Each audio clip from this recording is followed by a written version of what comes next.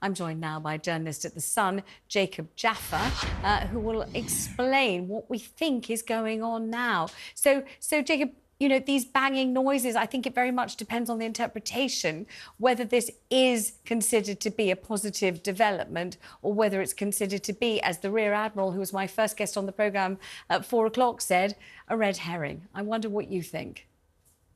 Yeah, we've seen a number of these interpretations. That it does seem like some people are hopeful. There's a friend of Hamish Harding, one of the passengers on board, called Chris Brown, who said that these sorts of banging noises at 30-minute intervals are exactly the sort of thing his friend would come up with to signal that the people on board are alive. But then we have some quite prominent experts in the field, as you've mentioned, saying, you know, there would be Morse code, or they would be more regular, or anything like that, suggesting that it could just be mechanical noise, it could be noise from the wreckage. There's all sorts of noises under the ocean which we can't detect and distinguish from one another.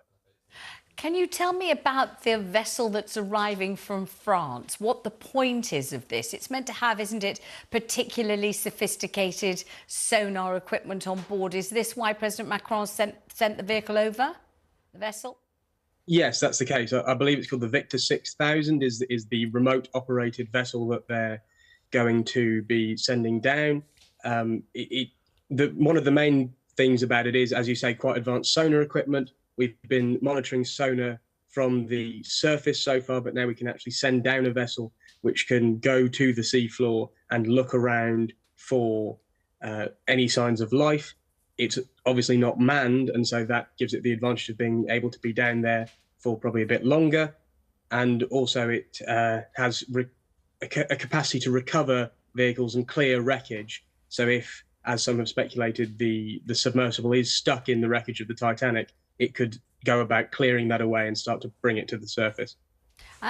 So one of the issues with the French vessel is how long it's going to take to arrive. And we know now, don't we, that we're talking about, we hope, kind of best case scenario, about 20 hours left of breathable oxygen, something around that number. When is the French vessel supposed to get there? Yes, time is very much not on the side of the rescue effort. The French vessel, as I believe one of your previous guests mentioned, is scheduled to arrive this evening, maybe in the middle of the night, and then it could take up to 2 hours to prepare it to go down, and then another several hours for it to go down, search around, and recover anything, if there is anything to recover.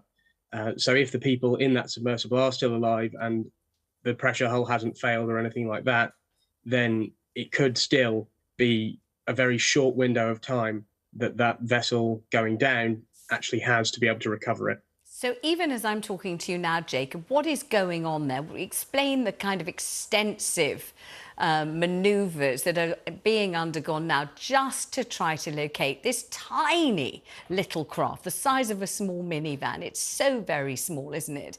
In this huge, unforgiving ocean, in one of the most difficult parts of the entire world. So what's going on as well as I'm talking to you now? What's going on out there? Well, it's a huge international effort at the moment. There's been involvement from the Coast Guards and the military of the US, Canada. Our government's been providing support, so has obviously the French government. The predominant method of searching so far has been having military aircraft fly over and dropping sonar devices into the water to try and pick up any signs of life, and that's how they've picked up these noises. And then obviously the French vessel is arriving as we speak. It's in transit. And so it's a huge effort. But as you say, it's a tiny submersible. It's about 22 feet long.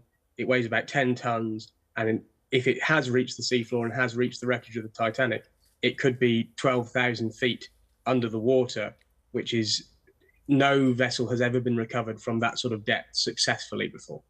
I mean, as I say, my first guest was a Rear Admiral who spent most of his life, as he said, underwater in submarines, military submarines, obviously. And he talked about the fact that there didn't seem to have been a backup plan here, so that when these 5 incredibly well-heeled, experienced, actually, adventurers and travellers and divers and everything else got into that vehicle, they must have known they were paying £250,000 and there wasn't a backup plan. Does that astound you as you're covering this story? Yeah, it is quite shocking. There have been some quite difficult questions posed about the safety measures in play with this journey. The vessel itself is quite basic. It's basically just a tube made of metal with a few seats, a large window, and then some controls. The people inside are bolted in from the outside, so they can't sort of emerge from it. Obviously, they wouldn't be able to at this depth anyway. But as we're showing on the screen now, it's controlled by something which looks rather like a video game controller and is a sort of reinforced version of that. It's a very basic setup. In fact, Chris Brown, the friend of Hamish Harding, who I mentioned earlier, has spoken to The Sun and said that he actually was scheduled to go on this trip. He signed up alongside Mr. Harding in 2016, but pulled out over safety fears. And so there have been questions about, there was no recovery vehicle on board the ship that took this submersible to its location. It's quite a way out. It's about 40 miles off the coast of Canada, and it's very deep. So there have been questions about were adequate safety measures put in place, and was there a backup plan if anything went wrong? And it doesn't appear that that's the case. What about questions being asked, Jacob, about very wealthy adventurers commandeering vehicles, vessels, whether it's space rockets, whether it's submarines or submersibles, or, vessels and vehicles that normally when used are not just military grade, but sort of military grade and beyond. So if you think of the sorts of rockets that NASA sent into space, if you think of the sorts of submarines that the Royal Navy uses, those kinds of things. But these are totally different level machines, commandeered by very, very wealthy people who are seeking adventure. We know about, the billionaires, the millionaires who've been into space. We know about William Shatner of Star Trek going into space. We know about now in great detail about these adventurers down in this submersible. Have there been questions asked now about whether this is a state of affairs that really must be much more carefully examined and possibly shouldn't be allowed to continue?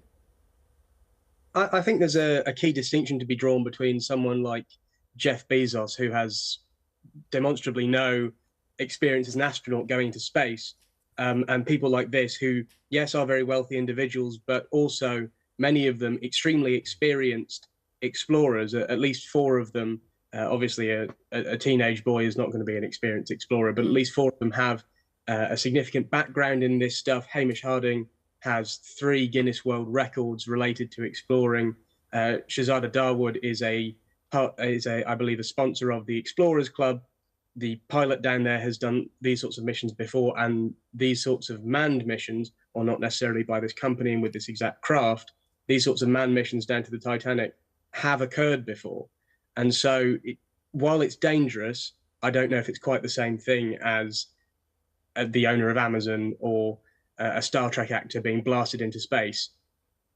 I suppose, though, people will be thinking, first of all, they'll be praying that these individuals are going to be all right, that somehow or other we're going to get the miracle that the entire world is waiting for with bated breath, that they will be located, they will be found, they will be able to unseal the submersible, and they will be alive inside. And my God, doesn't everybody want that to happen? But I wonder if sort of concurrently is running a sort of underlying thread of thought, which is, my God, how many different countries are having to deploy such expensive resources, how many kind of robotic craft are having to be sent down, how many people are having to be doing so many different things, not to mention all the worry, the anxiety and everything else generated by, let's put it this way, an excursion that didn't have to happen. Effectively, a pleasure cruise, really, to just go and have a look at the kind of ruins of the Titanic and come up again. And now almost the whole world's involved in it. I don't know whether anybody's thinking along the lines of, this never had to happen in the first place. Well, predominantly, of course, we're all just hoping that everyone in that submersible is okay and will be found. It would be a real miracle if they pulled it off. But as you say, there have been a lot of very expensive resources deployed on this, and I think it may become an area which is now scrutinized a lot more heavily, possibly regulated more heavily. And so to ensure that if anything like this happens again, and if it's going to start being commercially available, because when these things become commercial, they are always experienced by the wealthiest first, and then they become cheaper and more available.